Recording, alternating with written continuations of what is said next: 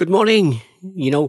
Like me, I'm sure that you in your working life have seen bosses come and go, and some have been good and some maybe not so good, but most of them come with a personal agenda that will echo the words from a Frank Sinatra song. They come with the attitude, I'll do it my way. Or some will come with the attitude saying, well, what you do here wasn't like we did at the last place where I work, so we're going to make some changes. At times this attitude might be the right one, but time will only tell. We have come to the point in our walk through the Bible where a replacement to Moses has been introduced. And while we're reading about the accounts of real people in real situations, we're reminded all the time that the Bible is God's word.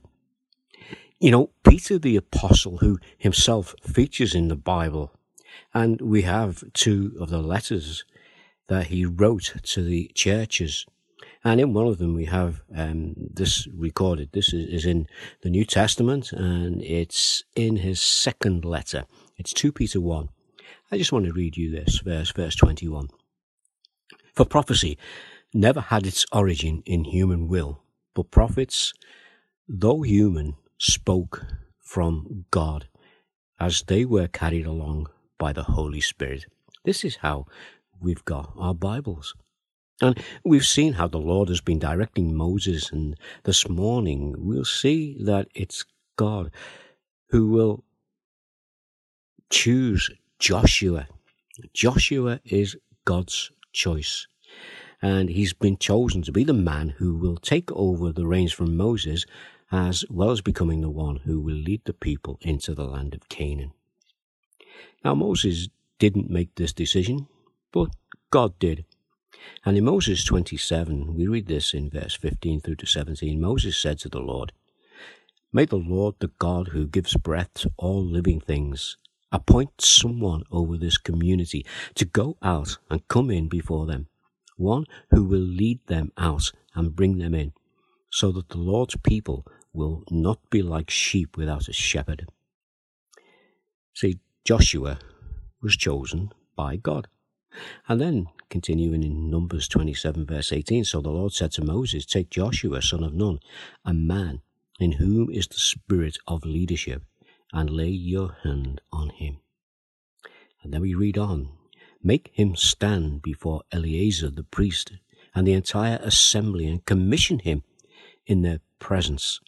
Give him some of your authority, so that the whole Israelite community will obey him. So what we have here is God choosing Joshua, and then Joshua carrying out the words that God has given him. And in that same passage of Numbers, we read Moses did as the Lord commanded him. He took Joshua and made him stand before Eleazar the priest and the whole assembly. Then he laid his hands on him and commissioned him as the Lord instructed through Moses.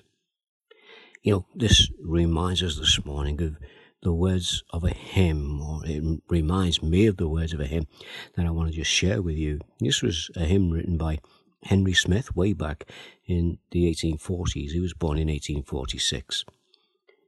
And you probably know this hymn. There's just a verse and a chorus. When we walk with the Lord in the light of his word, what a glory he sheds on our way. While we do his good will, he abides with us still, and with all who will trust and obey. Trust and obey, for there's no other way to be happy in Jesus but to trust and obey. This is what Moses is doing, and this is what Joshua will do, as they both do what is God's will, as they will lead the people in God's way. Let's just pray this morning before we say goodbye to each other this morning. Our Father, we do thank you for this short time that we have to gather around your word. We thank you for these characters, these Moses and Joshua, these real people who lived real lives. And we can learn from their lives, and we know they made mistakes. But, our Father, they continue to walk the way you would have them walk. And we pray that we too might learn from them as we walk with you. And we ask these things in the precious name of Jesus. Amen. Well, God willing, I'll be back tomorrow and have another look at God's Word. In the meantime, take care. God bless. Bye now.